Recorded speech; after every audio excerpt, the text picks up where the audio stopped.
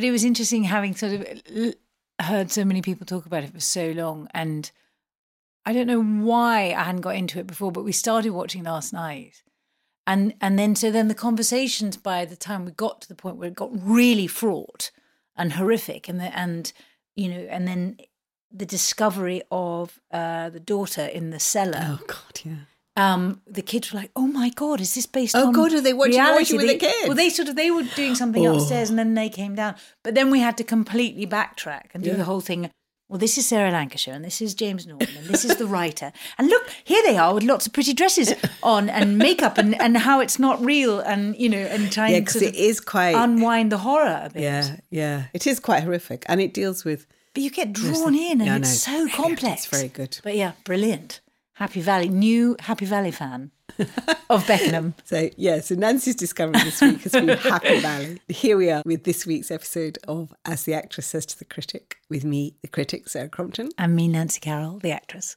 I've had an interesting week. I've been on Radio 4 for a whole 15 minutes, which was a great privilege, on One-to-One with Luke Jones, talking about being a critic, which was interesting. It was very interesting to, given that we do this podcast, and so I think about criticism quite a lot, it was interesting to have 15 minutes just to listen to the sound of my own voice and talk about why I do it. He did. He asked lovely questions, and it was great. And it's on BBC Sounds app, so people can listen to it. The follow-up will be Simon Goodwin, the director, whose director I very much like, and he's going to be talking about receiving criticism. And actually First Nights, which of course is something we've talked about on the podcast. Yeah, it was really interesting. He asked really interesting questions. Yeah, and it was nice because they did mention the podcast, and it is what we do, week in, week out, trying to talk about theatre from both sides of the curtain. So what have you been up to this week, Nancy? Well, I started my first week of rehearsal for Marjorie Prime at the Chocolate Factory, Menier Chocolate Factory,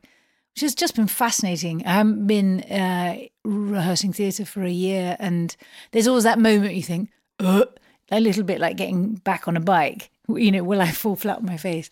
But it is just lovely. And I think there is something, I suppose it's obvious to say, but tribal, when you come back together and you have to fast track those relationships, because within a month you're all going to be on stage together playing family. Yeah, it's a beautiful play, and so tell me about the play a little bit, because I want to talk to you about rehearsals, because I think that is one thing that one side of the curtain you're always fascinated by knowing. But tell me about the play. Well, the play is really, really interesting. It's written by an American playwright called Jordan Harrison, who originally wrote it. I think he said, we actually Zoomed him yesterday in Brooklyn, and he was a glorious man. He wrote it initially because it was just a point in his life where he'd read a book about artificial intelligence and about how it was sort of predicting that within 50 years, like this sort of chat bot algorithms that are now able to write things in the style of journalistic essays. Write your essays for you. Or form conversations or whatever. So that it's actually much closer than we think, and not so much that they would be sentient, but that it was predicting, how quickly they would be able to operate in a way that you couldn't distinguish between the human voice and an artificial intelligence voice, a bit like the Turing test. The Alan Turing suggested that within however many years you wouldn't be able to distinguish between the work of a computer and the work of a human. So he had read a book about that at the same time that his grandmother had dementia. Right. And that she had got to a point where the family were having to feed her with information daily so that she could operate on a sort of semi-normal level. And that idea of feeding information into an algorithm as compared to feeding information to somebody who suddenly had extraordinary clarity about the earlier part of their life, rather than something that happened 5 minutes ago, was a sort of a comparison that then he felt compelled to write a story that included those two elements. So he set this play in 2065, and it features 4 characters who are all from one family, one of whom is a hologram of the dead husband. Gosh. So the Anne Reid, brilliant Anne Reid, is playing Marjorie, and she has dementia, and there's this Serenity Care sort of modern company that provide these holograms that you feed information to, and then this hologram then is a carer. Right. And you talk to it, and as you talk to it, it learns. So in the words of the play, it becomes a better human. And it's just fascinating. And then one by one. Oh, don't give too much away. Oh no, sorry. I would, yeah. Stop spoiler there. alert. but it's a really poetic journey about memory, about family, about what it is that we miss about people, what is possible to replicate and what it isn't possible to replicate, and it's just incredibly beautiful. And I originally thought, is there a maudlin quality to this? But actually, there's humor because there's so much love, and the dysfunctions are dysfunctions that we recognize as being, something that all families have. It sounds really prescient because there is so much about AI at the moment. I was listening this morning on the radio to a piece of music that's a collaboration between AI and a live improviser on stage. Yeah. It was quite funny because they were saying, it sounds brilliant. It didn't actually sound that brilliant to me, but there you go. I'm not very musical. But I think it sounds really exciting to be doing at the moment. And I am fascinated. It's interesting you going into rehearsal because obviously I don't expect that you can, I don't want you to give the gossip of what you're doing now, because that would be wrong and it's a process. But I do think one of the really interesting things for an audience is that there is a whole sort of different process behind the scenes that you never really get a glimpse of. I mean, I've very occasionally had little glimpses of it because people have said, come in and watch a bit of a rehearsal when I'm interviewing them, or perhaps when, I know them quite well and they say, come and have a look. And I'm always fascinated by the rehearsal room. I remember Michael Longhurst invited me in to look at a bit of Amadeus. Oh, amazing. And it was the day that they in his production, they brought the musicians together with the actors. So he had live musicians on the stage. They brought them together. And I did feel that kind of excitement of discovery. Yes. And everybody was quite excited that day in the rehearsal. But also, Lucia Massimati was worried about where he stood and, how he got through this gang of people standing at the back of the stage who suddenly appeared because they hadn't been there. Yes. And I think that kind of combination of the kind of practical and the kind of discovery, the sort of the sense of almost the sublime, really. It must be so interesting in rehearsal. Such an interesting process. Yeah. And it's what I love, and I think is absolutely the case pretty much every time, is how extraordinarily warm and private and interesting that rehearsal room is. And I've had the experience of, I remember when we were doing Wojciech at the Old Vic, that at one point, with the actors' permission, the Old Vic sold tickets for people to come in and watch rehearsal. Wow. I'd have liked that. And it's a little bit like leaving the house before you put your bra and top on, because you just sort of think, oh yeah, I think that'll be all right. And then when these people file in and who are incredibly happy to be there and really like kids with a big box of sweets, you just think, oh my God, because it is a very particular process, and it's odd having done it lots and lots of times, and and the collective experience of a room is often extraordinary. However, you are like kids, and it is oddly exposing to have to reveal any part of that process before you've got to a place where you feel completely ready. And even though it's a well-worn path, and even though it is fascinating as a creative process to the outside eye, and obviously, they feel this audience that came in felt like it was a privilege, and they said so. It was really quite vulnerable making. Yeah.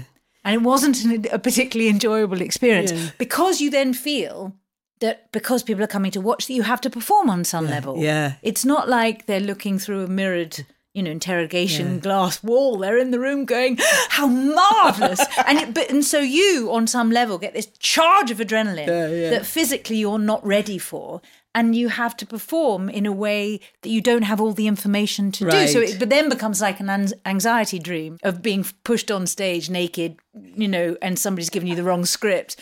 But that's actually what it is. Dancers have to do it because so dancers have this weird thing where by and large they don't have previews. Yeah. And so the only time that they get to perform in front of the public before the opening night is what they call the general rehearsal, which the public and friends are invited to. Yes. And they do actually say the same thing, because there is a difficulty about what level you're hitting the performance at. Yes. And it will quite often be the day or the day before the first night, and they don't necessarily want to go full out.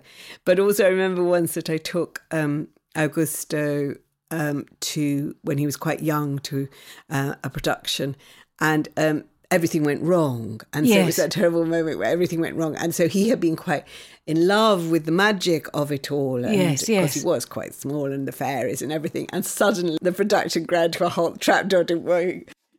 Dancers stomped off, lots of shouting. Yes, it's a real betrayal. It was a real moment of proper rehearsal, but absolutely not what you want to see as a child in the audience.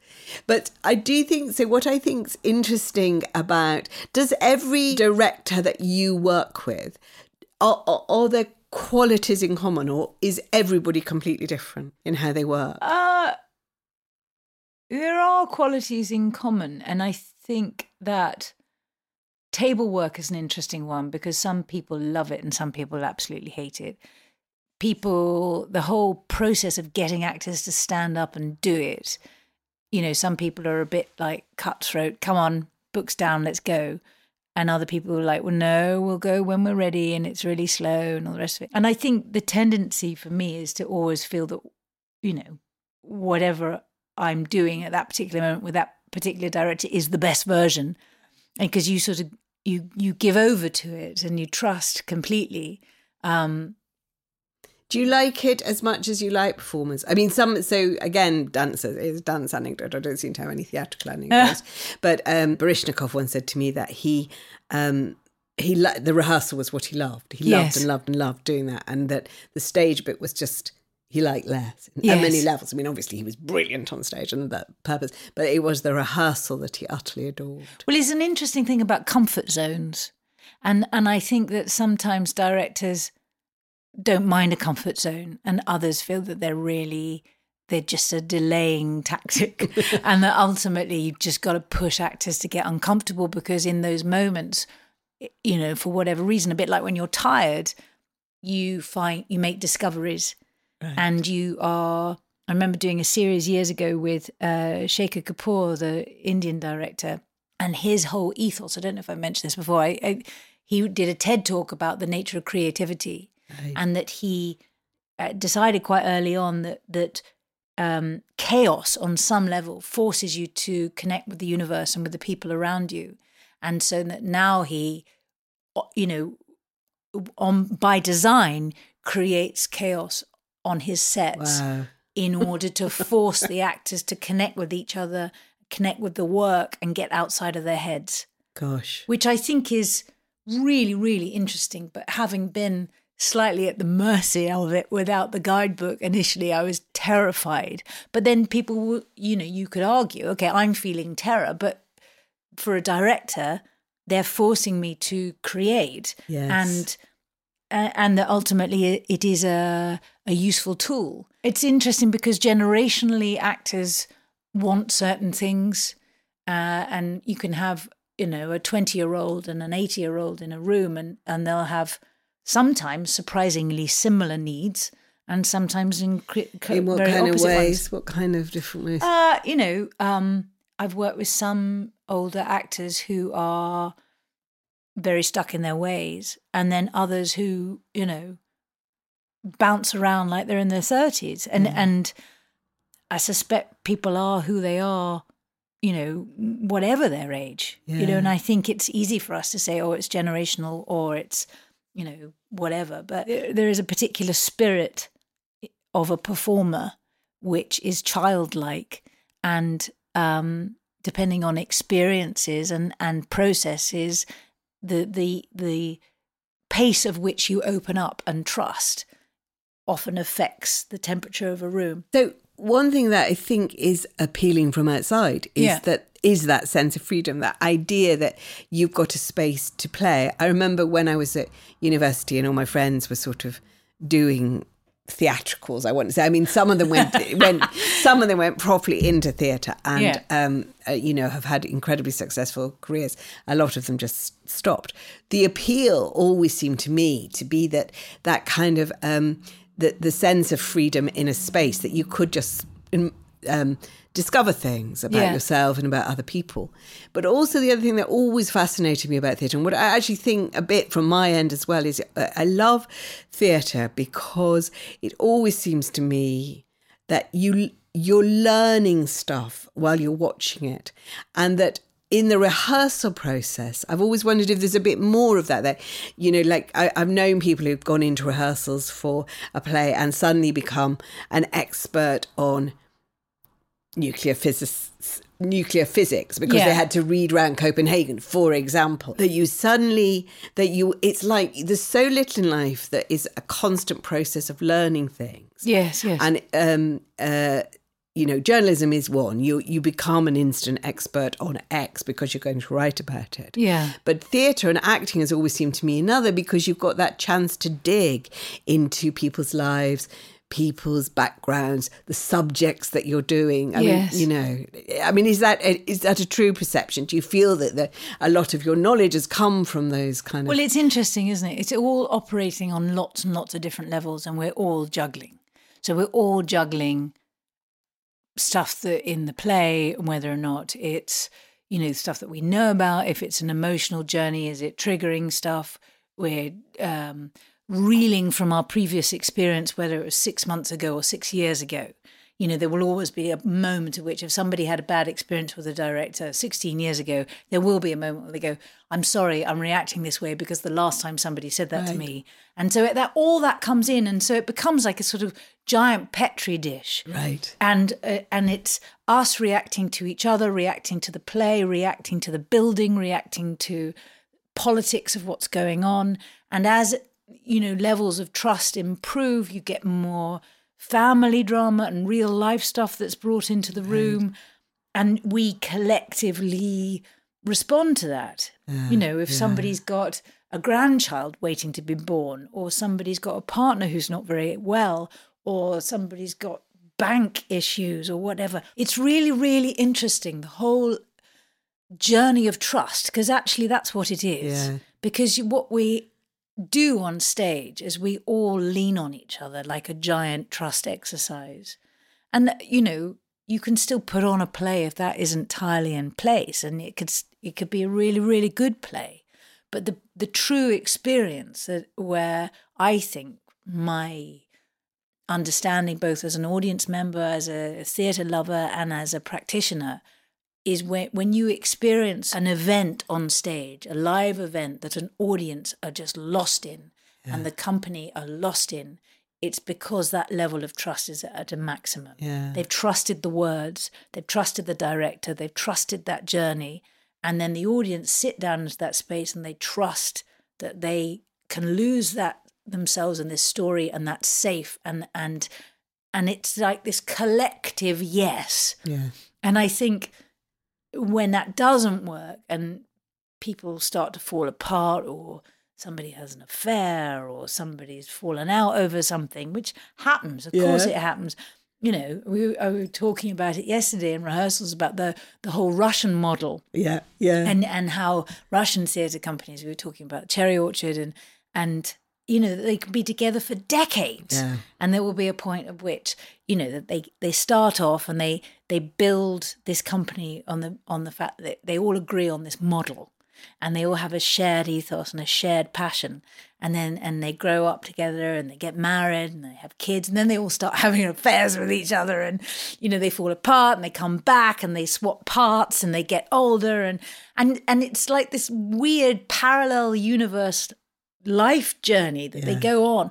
But that level of trust means that what you witness on stage is magic. And it's mad. Yeah, and it is also that which we were talking about last week with Luke Hallgarten about circus. It's the creation of a troupe that works together. And I think the Russians actually regard themselves as a troupe. And of course, they do have that tradition in their circus as well of having, families coming together. And I do think you see it with companies that work together over and over and over again.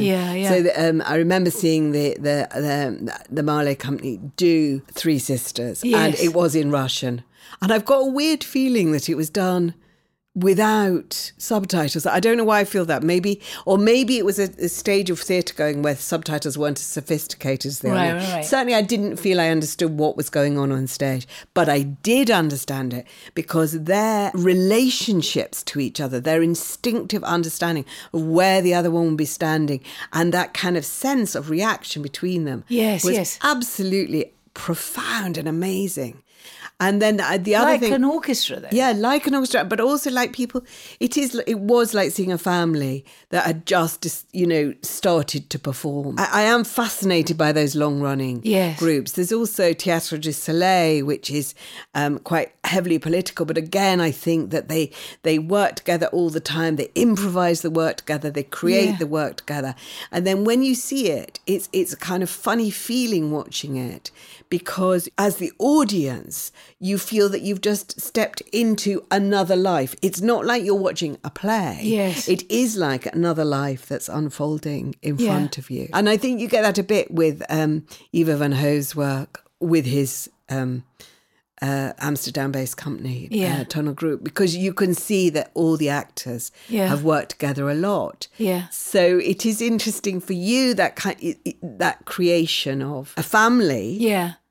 And that's the other thing you always notice about actors, that if you go out with an actor or you see actors, they always know people because they work with those people and you've known them so intimately for that burst of time. And then you don't necessarily see them again. That's quite an odd thing. As a young actor, that was quite a thing to get your head around, the idea that you form these relationships with people and have extraordinary, as you say, intimacy and experiences, because when you're doing that play, it is your life. Your entire clock is around when you will perform next, and so it was quite hard to then think, oh, are we not in each other's lives then forever? But you rediscover them further down the line and completely carry on from where you left off. And it's sort of glorious in that way, that age is defied by the creation or creativity, because it's just it could be 20 years. I mean, I'm working with Tony Giardina at the moment, who I've been in with 2 companies.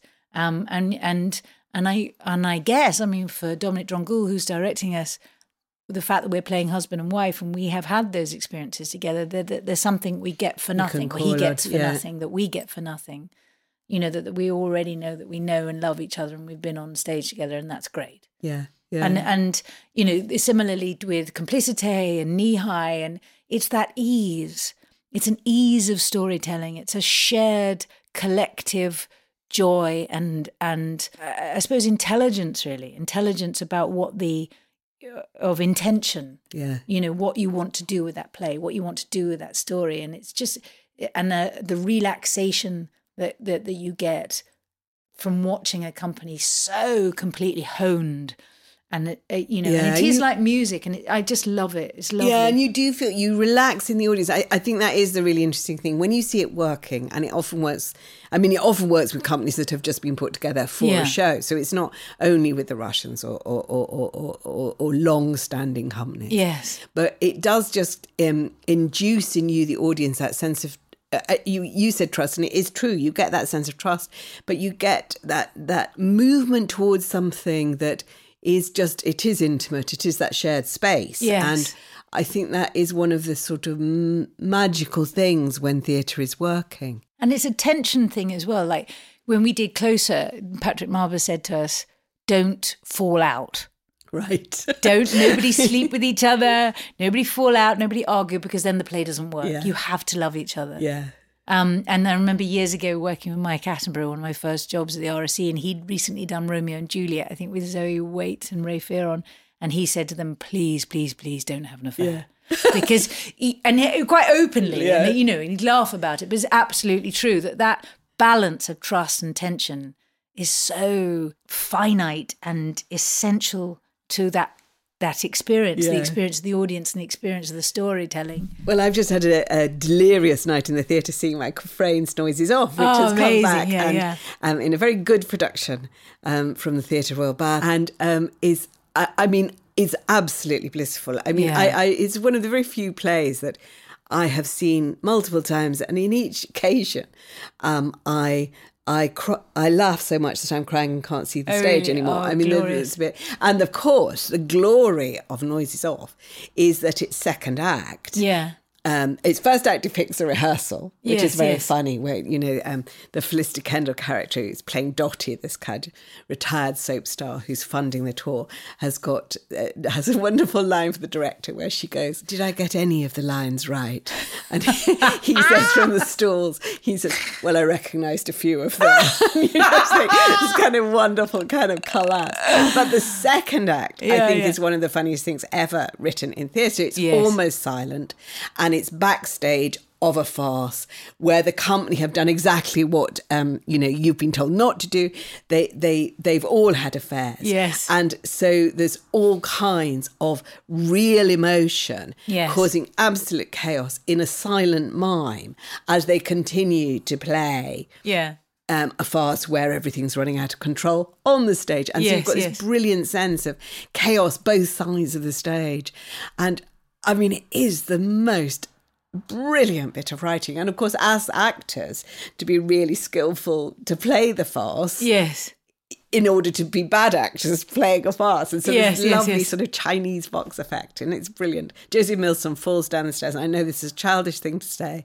He falls down the stairs and it was so brilliantly done.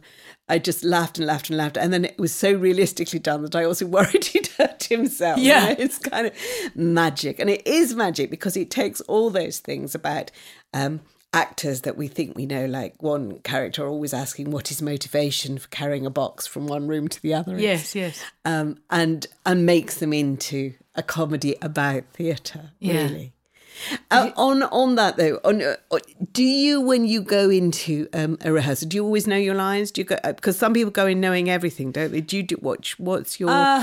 It's a hard one really, because I do try, but I'm so fundamentally rubbish that I think, am I self-sabotaging, or am I think that I really, really want to, and I would love to be one of those people who have brilliant photographic brains, but I'm not at all. I'm dyslexic and I have to write them all out. And I also think that if you learn them in isolation, you're sort of taking them through the wrong porthole, right? Really. And actually, there's so much that is about how you respond to the person and how they say their line that you can't possibly know till you start. And what you're doing in the space and your understanding of the emotions around the line and what's actually going on that you don't discover until you're in the room, that when you learn them at that stage, it's sort of like, driving a car. Yeah. When you first get into a car, you think, how am I ever going to drive this thing and contend with the road and pass my theory and everything else? If you had learnt about the entire inside of the engine of a car and how to actually drive the car according to a book, would it actually help you with the madness of traffic and actually driving it down the road? In theory, you'd know it, but the actual practice is on the... One could argue you actually have to just do the thing. Yeah. However, I can totally understand why actors want to. And that's the ideal, and why directors love it when actors do, because you sort of get an extra week. Yeah. Sometimes 2 weeks, sometimes 3. But, because there is that struggle and people are learning at different paces. There are so many different things around lines, isn't there? The Simon Russell Beale told this brilliant story. The Lehman Brothers is coming back on in the West End, and I think we're both going to go and see it. And Simon Russell Beale was in the first cast when it was being created, and Ben Power literally had sort of bits of script all around his room and in colour-coded passages trying to work out what he was going to use. Simon Russell Beale is someone who really likes to know the lines beforehand. Right. So he had learned the script And he said that his dismay when he discovered that kind of huge chunks of it had just vanished and other bits of it had completely moved somewhere different. It was very intense. So there's pluses and minuses for both approaches. But it's really interesting. I mean, what we've been doing this week, and I sort of think it's genius, really. And but different actors, directors have different methods for totally legitimate and gorgeous reasons, and they have come to them through their own journey. I remember years ago doing the Voisey Inheritance with Peter Gill, and Peter Gill openly gives line readings. Right. And he just says, this is after years of knowing that the way I hear it in my head is the right way. Love so that. I'm just bypassing all of the niceties and telling you how to say it.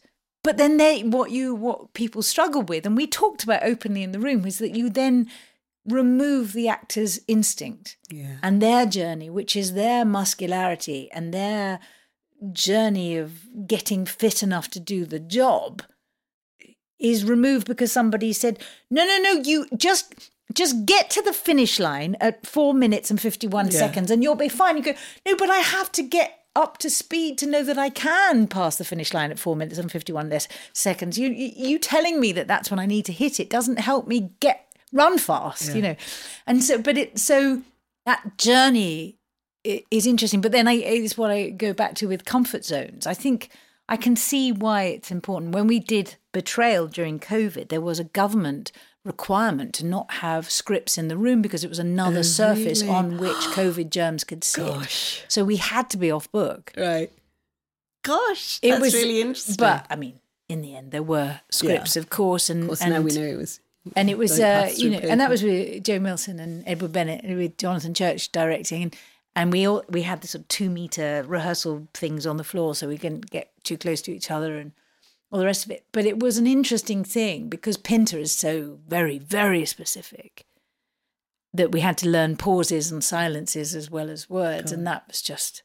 I remember hearing you talk, and it's reminding me of one of my favourite recent films about acting, which is Drive My Car. Right. Which is set in Japan, and I can't remember the name of the director, but it features that the plot is there is a director who has been bereaved, who is rehearsing Uncle Vanya. Yeah.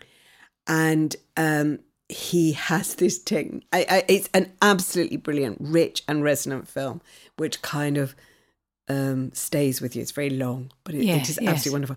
But the bit that's relevant here is his technique is to keep the actors on book at a table until everybody says the lines in a way that makes him happy. So they have to read it over and over and over again, and kind of frustrations build, and you never see what happens in the end because that's not the point of the film. But it is brilliant, and it is one of those little kind of moments of insight into what you do, and it does me. I think it is fascinating. I know the impulse to have open rehearsals because the process is interesting, but in the end I suppose what we're all working towards and hoping for is the product. So I'm very much going to look forward to coming to hear. Well, it is interesting, to see but there's all those different methods I find absolutely fascinating, and we could go on for hours, and I won't.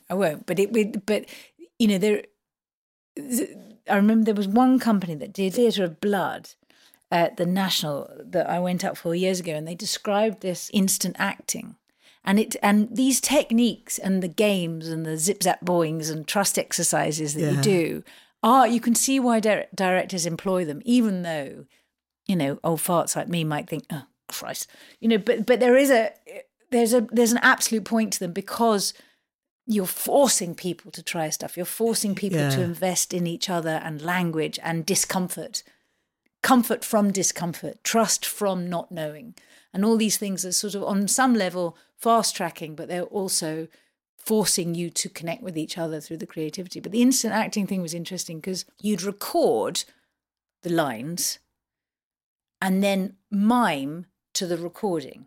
Ooh. And then re-record the lines and then mime to that recording. And he did it about 5 times, and then eventually you would just do the scene. And you wouldn't have to be specific to the language, but of course you'd recorded it 5 times, so quite a lot was already in your head. But it is about, so that and they didn't particularly like blocking, but it was about reacting to the work in a way that was sort of coming at it laterally. And it's that really, it's that process of coming, forming a group, casting that group, giving them the means to connect, and then connect in a way that can take that story and connect with an audience. And there are so many different ways and means, and they're all fascinating and all valid. And it is a beautiful process, but it is a process. Yeah. And you have to give into it, and you can't create anything in the first week that comes out of the fourth. So how many more weeks have you got left to go? Another 3. Right. I think we should wrap this one up for this week. So it's goodbye from me, the actress Nancy Carroll. And goodbye from me, Sarah Crompton, the critic.